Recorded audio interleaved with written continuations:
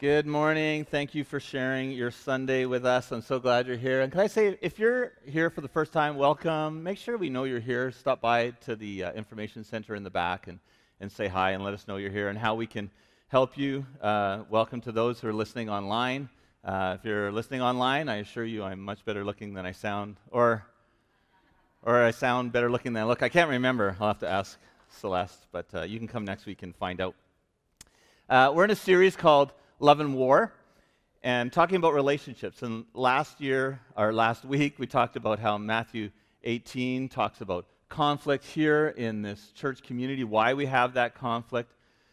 We talked about the fact that it's inevitable, and we're going to have conflict. So today we're going to talk about what do we do when something's wrong, when something's amiss. And some of you might be thinking, you can check out right now because, oh good, I'm not a Christ follower, I don't belong to this church, but hang in there, tune in, and don't check out. Because the principles that we're going to learn today, you can use anywhere, in any relationship. If it's in your soccer association, here at the church, in your home. These principles will apply wherever you're involved in a relationship. And if you weren't here last week and you want to catch up with the messages, just a reminder, you can go to cdac.ca/messages, and all of our messages are there, or listen on your favorite podcast app. And if you want to take notes today, you can pull out your program. There's sermon notes in there. The Bible verses we're going to be using will be on there. And the notes, if you'd like to follow along on your phone or any other device, you can go to the YouVersion Bible app. You can click on More and click on Events, and you'll see a little map. It'll have Circle Drive Church there, and all the notes will be on there as well. So I invite you to, however you want to follow along, do that. But here's the reality. If you have ever known anybody else, you've probably had some conflict in your life at some point. And conflict is not bad. Conflict can actually be good. It can sharpen us, make us better people, make us a better community. But what we don't want is to let conflict get out of control. And I really liked the video last week. So don't let it get out of control like this guy here. Or at least you can just talk to the cable people and get it all fixed. You know, as Canadians, as we saw in that video earlier, the trash talk video, we kind of have this aversion to conflict. Well, we're nice. I could never step into somebody else's life and say anything to anybody else. I would actually have no problem trash talking the Warriors, but that's not what we're here for. But what if conflict isn't bad all the time? What if it can be good for us? What if it can make us stronger? It can make us better? When we talk about conflict today, we're going to be talking about how is it that we can actually help somebody see what's going on in their life? How can we point out something that is not good for them, that can lead to conflict here in their families, in their homes? And how do we point out, last week we talked about those character flaws that Jesus says we need to take really seriously. If our character flaws and the things that we're doing are affecting the communities around us, we need to take that seriously and get that out of our life. So we're going to actually talk about how we can help people in that. So a question for you is, think about the most disciplined person you know, or that, it can be anybody, an athlete, somebody you know personally. We tend to have high respect for disciplined people. So you think about, that person's a very disciplined thinker, a disciplined student. They study hard, they get good grades, they move up and they do good things because they're disciplined. And we say, I wish I could be more like that. Or an athlete, we say, oh man, if you look at an Olympic athlete and the amount of sacrifice that they need to go through in that 4 years when they decide they're going to go into the Olympics, they give up everything. They discipline themselves for a goal so that they can be better and that they can actually do something of significance. Their discipline enables them to do great things. But the problem is, we only see discipline as a good thing when we enforce it on ourselves. What if somebody else confronts us? What if somebody else has to discipline us? We tend to not see that as a positive thing. Let's think about teenagers here. So teens, as parents, we're entrusted with these kids.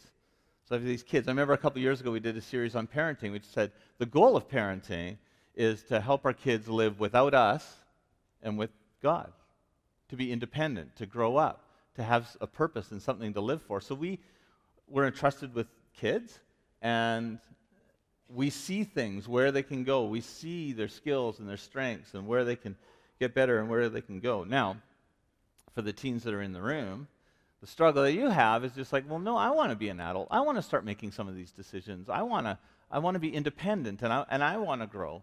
And those are all good things. That's the tension. We actually want that for you as well. I'll be honest, sometimes you don't make good decisions. I didn't make good decisions when I was a kid, and sometimes you got to learn through those mistakes. But we're doing that in partnership, parents and kids working together. But we don't like to be disciplined or corrected by others. So here's what Jesus says to do. If you see something in someone's life and you need to point it out to them.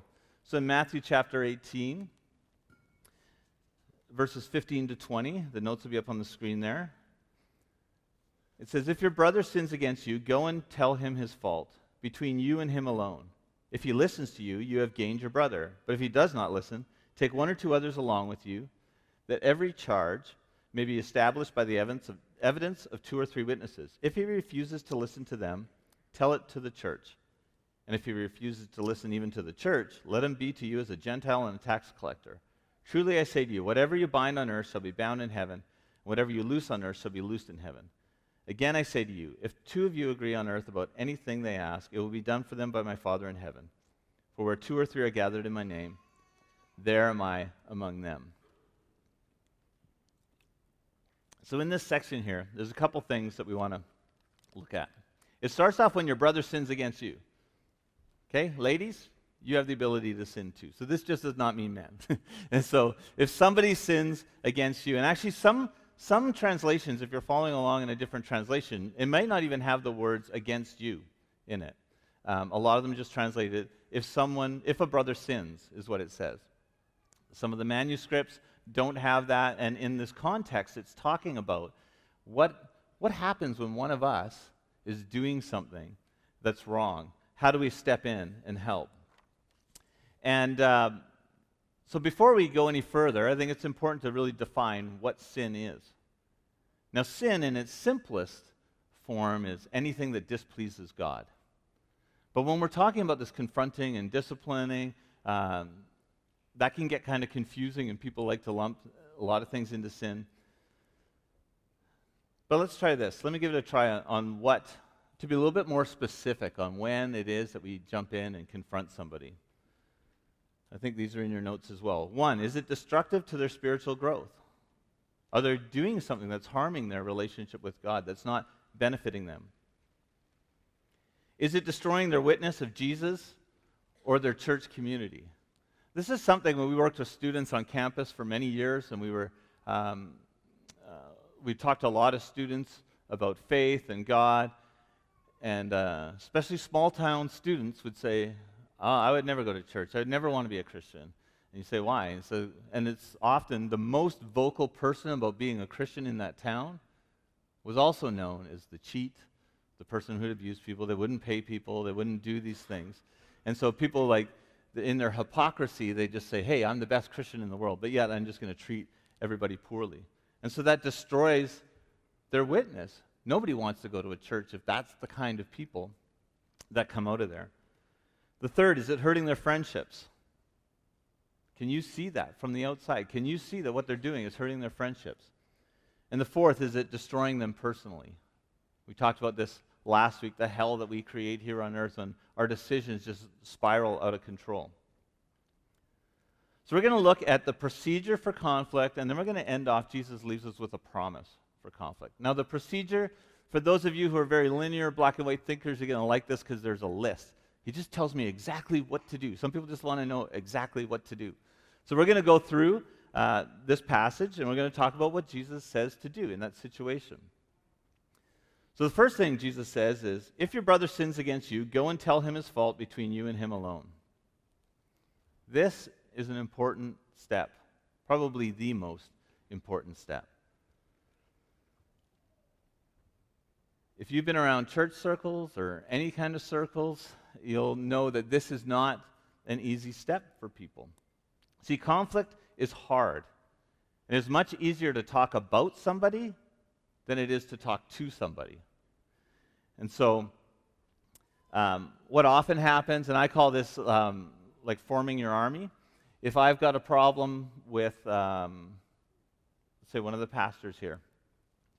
And I try to spiritualize it by telling other people, like, I really care for Pastor so-and-so. I think something's wrong because he's doing this and he's doing that. We need to pray for him. It's very spiritual, right? We need to pray for him, of course. Like, how could it be wrong? And I often describe it as building your army. So what people will do is just like, well, I want to go in and win this argument. And so I know that I'm right. They need to know that they're right. So I'm going to gather my friends, and I'm going to gather these people, and then we'll go and we'll tell him, and we're going to win this battle. Problem is, the other person doesn't even know that they're in a war most of the time, right? You just show up and you confront them. And this whole thing about, I've seen this over and over and over again. People will say, oh, we need to pray for this person. We need to pray for this person. They're doing this. I think that is one of the most insidious things, to take something sacred as praying, being able to talk to our Creator, and then just transforming prayer into gossip. Because that's often what we're doing. We just want to let somebody else know what we know, so we pray for them. But it turns into gossip. So if somebody has done something against you, or you see something that's harming them in some way, you go to them. You tell them what they see. You tell them how you've been hurt. Don't call the church office and say, hey, who takes care of this stuff? Because that happens. Like somebody did this. I need you to go fix them. No, Jesus says, you go. You have the ability. And this makes us better people.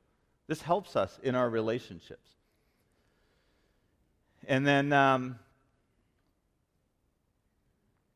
so you go tell them you're hurt. If someone comes to you, this is another important thing. If someone comes to you and tells you, hey, Pastor so-and-so has been doing this, or let's pray for them, our responsibility is just to say, there's one simple question.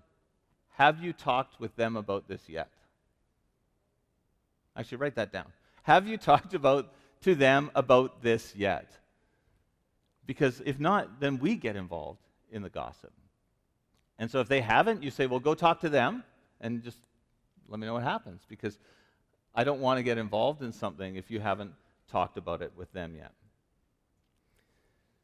A lot of the conflict, it's not very often that being on the board of the church here, that conflict actually comes up to that level and that we need to look after this. A couple times in 15 years.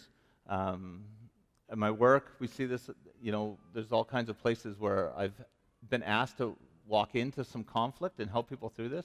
Almost every single time, it's because somebody has some unresolved conflict with another person. They didn't feel like they could confront them. They didn't talk about it. And it's been 5 years, 10 years, 17 years where somebody's been harboring something against somebody. And so all because they wouldn't go and talk to somebody. But what happens if they don't listen to you? What happens if you go and they say, oh, well, whatever. You believe what you believe, I believe what I believe. This is what Jesus says. He says, if he listens to you, you have gained your brother. But if he does not listen, take one or two others along with you, that every charge may be established by the evidence of 2 or 3 witnesses. I love the first part of this. You'll notice that so if a person listens to you when you first confront them, you have gained them back. This is the goal. The goal is not to win an argument. The goal is to restore people to healthy relationships. That's Jesus' goal. The whole Bible is that story of we had these healthy relationships. We had this relationship with God, with each other, with nature that was broken when sin entered the world. And it's this whole mess that we're in now, but that's what we're trying to get back to.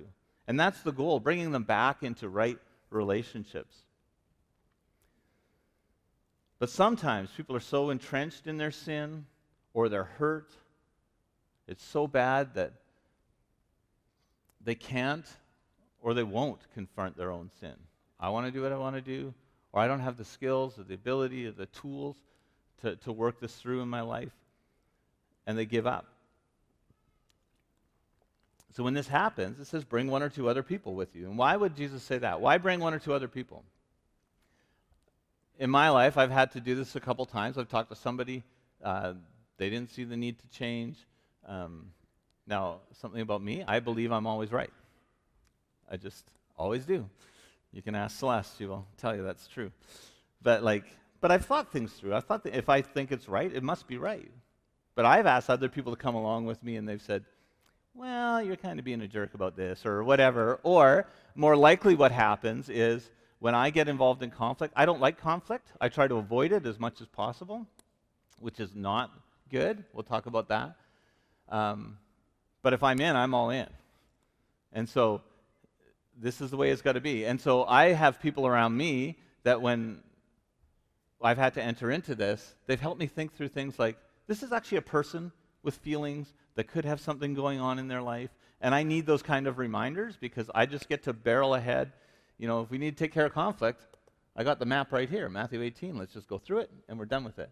But I have people around me that are good people that also love those people that we have to talk to that help me. So it brings clarification. But it also gives you the opportunity to have a witness there, to have somebody to realize what was said, what happened.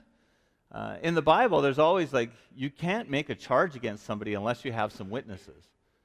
It's not like today where I can actually go online and I can say anything about anybody and ruin their career and ruin their reputation because everybody will share it.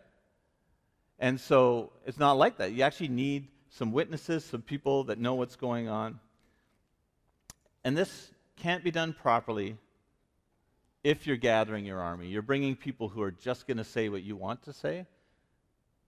We'll see this pattern of increasing the number of people to come around and care for that person. Because when people are doing things that maybe aren't right, sometimes they don't know. Sometimes there's hurt, there's pain, there's stuff going on in their life. You remember last week when Jesus ended off what we talked about last week where he said, you know, let's say we have 99 people in here and one of you kind of goes astray. He leaves the rest of us and goes after that person. That's God's heart for that person.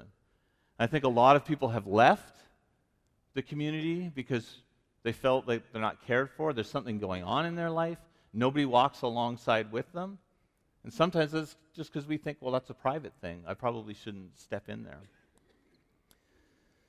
But it can't be done properly if the people that are confronting this person don't love them and want the best for them. So this is where things like being involved in a circle group or some people that have some relationship with you, with your family. But what happens if even that doesn't work? Jesus says if he refuses to listen to them, tell it to the church. And here's where things get tricky. So this has been handled really poorly in some situations. I've heard stories of people who've they've had issues with leadership, and this has happened, and that's happened, and then they parade them up on stage and say, this is Brent. Brent is not a nice person. He doesn't, do this and that. And so it's very much shame-based. We're going to bring them up and shame them because hopefully that will fix them. I don't know how you would do that in today's church community. Think if we had 2 or 3 services here, and I need you to come back at 10:30 so we can do this all over again. I don't think that's the way it works. But churches have handled this really poorly because they want to make sure that they get the communication out that this person's bad, we had nothing to do with this. And I think this is where the people closest to the offender, again, are brought in to tell them about the seriousness of the issue. Again, this is what circle groups are for. These people want to help us grow in community and right relationship. If you're involved in men's ministry, the leaders of the men's ministry can come around this person and say, what they said is true. We see this in your life. If you're on the worship team, the other members of the worship team, or wherever you're serving, that's the goal, to have that kind of community where we can speak into each other's lives and help each other walk through that. And to be honest, most people never make it to this level of correction. I've seen this in every church that I've worked with. If somebody is really entrenched in their own views and in sin, something that's harming the community, and the church leadership will talk to them. It's usually once, twice like this. And the third time when they call them back, I call it quitting before you get fired. They just say, you know what? No, I'm not going to come to your meeting. I withdraw my membership, and I'm going to take all my problems to the building down the street. It happens all the time. That's not good for this community because it's confusing. It's not good for that person because what they're doing is they're just harboring something that needs to be dealt with. It's not good for the new church that the couple goes to or the person or whoever it is. Because sooner or later, it's like a grass is greener on the other side. You know, like, well, this is better. They don't have this problem here. But what we don't understand is often we're the ones bringing the problems into a community. We're all imperfect, and things pop up. So we often don't get here, but this is really important. Not that we can win an argument against that person, but that we can bring them back to healthy relationship. So we need groups of people around us to surround us in love that are willing to speak into our life. And then Jesus keeps going. He says, if he refuses even to listen to the church, let him be to you as a Gentile and a tax collector. And this part is the part that really gets messed up by some communities.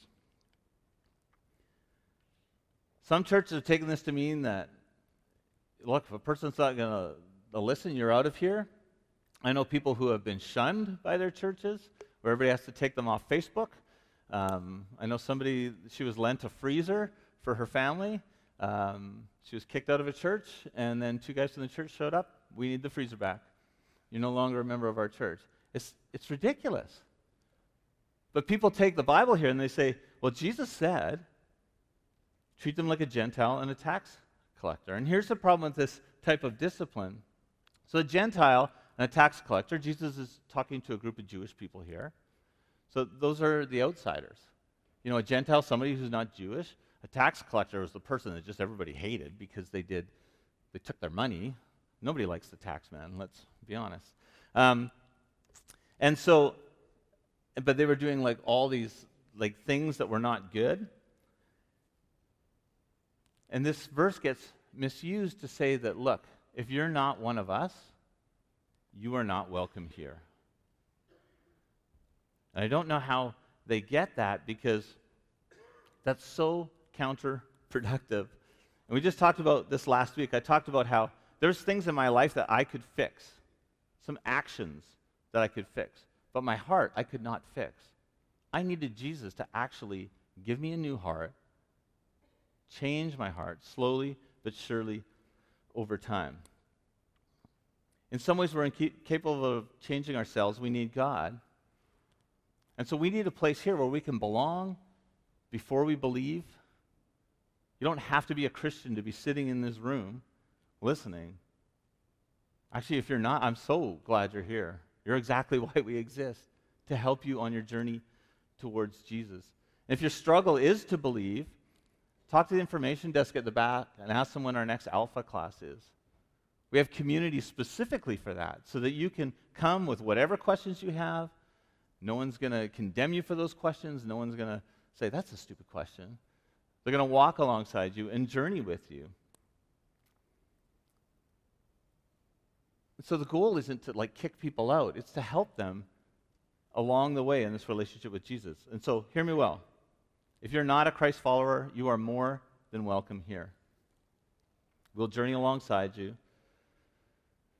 But to the church family, you know, when we agree to be a member, we agree to certain things. We agree to supporting the leadership of the church, so giving to the church, being involved in things. And so there's certain things that we agree to, and if we're not willing to let somebody come alongside us and we really just want to live our own way, then we need to have some conversations.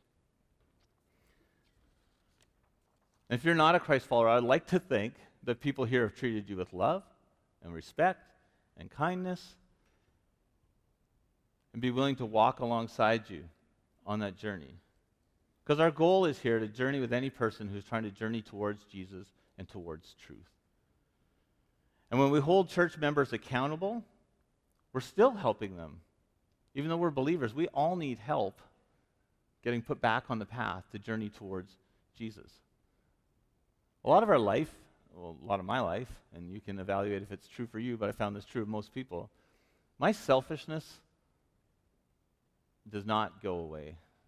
I see it less and less, some days more. But we kind of want what we want, and we need people to help guide us and steer us on that path. Okay, so that's the procedure for handling discipline with each other. But here's the promise that Jesus ends with. He doesn't just say, do these things, bing, bang, boom, we're all done. He leaves us with a promise. He says, truly, I say to you, whatever you bind on earth shall be bound in heaven, and whatever you loose on earth shall be loosed in heaven. Again, I say to you, if two of you agree on earth about anything they ask, it will be done for them by my Father in heaven. For where two or three are gathered in my name, there am I among them. This is an interesting promise. Jesus, earlier in the book of Matthew in chapter 16, Jesus gives this promise to Peter. He says, I'm giving you the keys to the church. And he said he had the authority to loose things on earth and bind things on earth. And so the loose and binding, what that means is like he can make judgments within the church. He can kind of run the thing and make sure that it's working properly. But here in this chapter, Jesus gives the authority here to all people who are believers in Jesus. To loose and to bind things and to be able to make judgments. So like, this is good, this is not so good. So he's given all of us this authority. And this verse has been taken out of context a lot. We could probably do a whole Sunday on this because people will use that verse for all kinds of things, like saying things, well, as long as there's two Christians in the room, God's going to do whatever we tell him. And if that's, go back and listen to the series on prayer that we just had a couple months ago. That's not how God works. It's not like, okay, well, we got two here, we asked for this, God's going to do it. In the context here, he's talking about, like, we all have the authority to be a part of this. There's a problem with authority, though. It tends to get abused. There's a cycle. We get some authority, we discipline others, and like, hey, that feels good. I was right. I was able to help somebody. And so we go looking for more discipline. Well, I need to discipline somebody else. I'm getting really good at this. This must be my spiritual gift, is picking people off. But that's not how it works. So I want to give you my final thoughts on conflict and discipline. This is the so what. There's three things that conflict needs to be grounded in. The first is love. See, the authority that we have to be able to step into other people's lives needs to be coupled with love for the other person. I like Warren Wiersbe wrote this. He says, if we practice love without truth, it is hypocrisy. But if we try to have truth without love, it may be brutality. Jesus always taught the truth in love. If the truth hurts, it is because faithful are the wounds of a friend. It's a verse from Proverbs 27.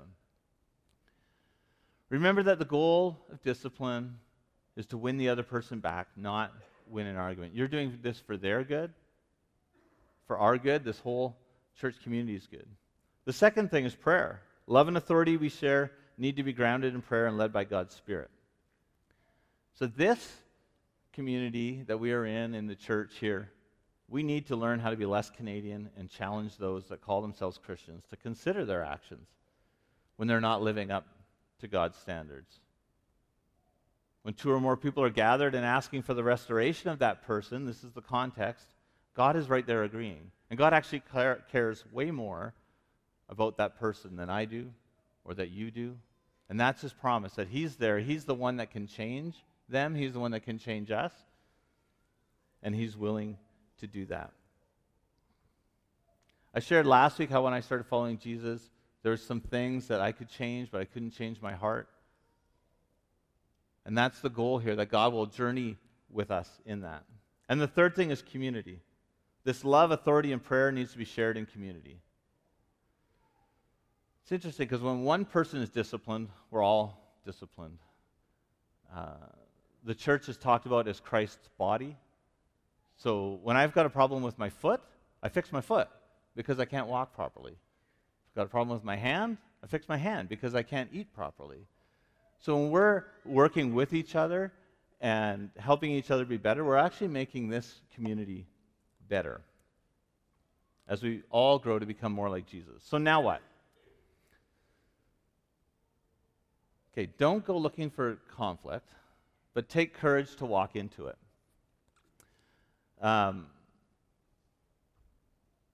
Your job's not to walk out into common ground and say, Jim, you are a drunkard. Mary, don't laugh because you're a gossip. That's not what this is about.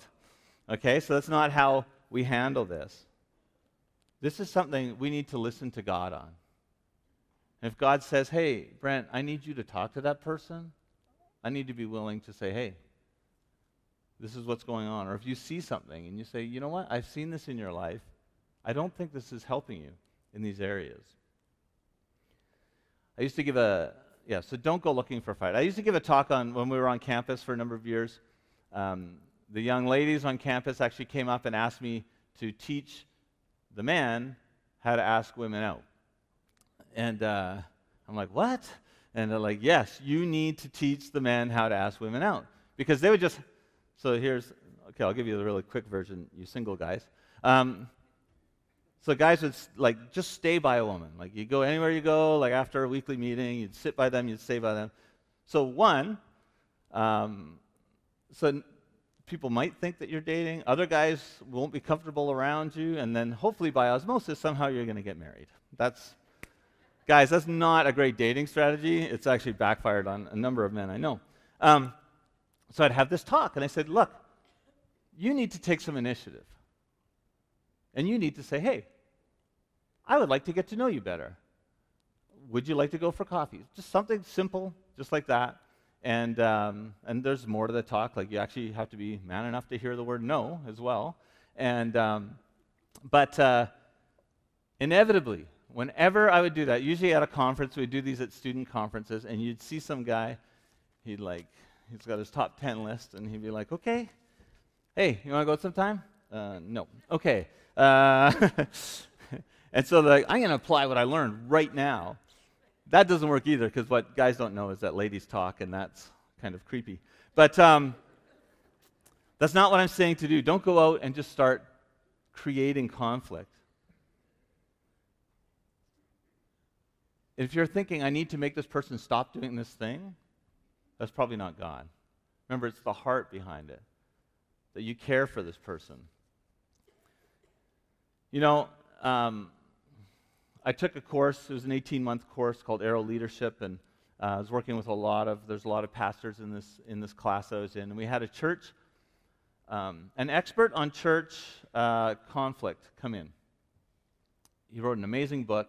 His job is if there was a failure, church split, moral failure, something like that with a pastor and the church is in disarray, his job is he brings 15 people into this church. They interview every single member of the church, big, long, lengthy interview, and they do this very quickly after all this stuff happens because that's a traumatic thing for any church.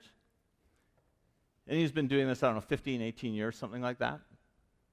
Every single church that they went to, he said every single church, numerous people within the congregation said, yeah, I knew he was doing this, or I knew he was doing that, or I knew this was going on. I knew this was going on, but I didn't think it was my place to say anything. It's just like, I didn't, surely somebody else will deal with it. He's a pastor. How could I speak to the pastor and tell him he's doing something wrong? And what that did is that actually isolated that person even more. Nobody came alongside that person. Nobody cares for me. I'm just going to do what I'm going to do anyways. And it destroyed whole communities. They were able to save some not so much. For some of us, we're thinking like nobody cares about me. I've actually got this thing going on. I haven't told anybody. I'm sure some people know, but nobody's talked to me about it. I don't know. I'm even thinking there's somebody online that's why you're online listening. Because I can't go there. I won't be accepted. And it's easier just to stay home, not go to church. It's easier just to be on my own. And that's not what God wants for us. He doesn't want us to be in conflict. He wants us to be in relationship. So my challenge to you is, who's around you that can speak truth into you? Who's in your life? If you're not in a circle group, I'd recommend get into a group of people that will love you and care for you, that you're able to share what's going on in your life, that they're able to tell you what they see going on in your life, that you're able to journey together towards that. Like I said, if you're struggling just to believe, go to one of the next Alpha classes that we have. But we want to journey with you, all of you.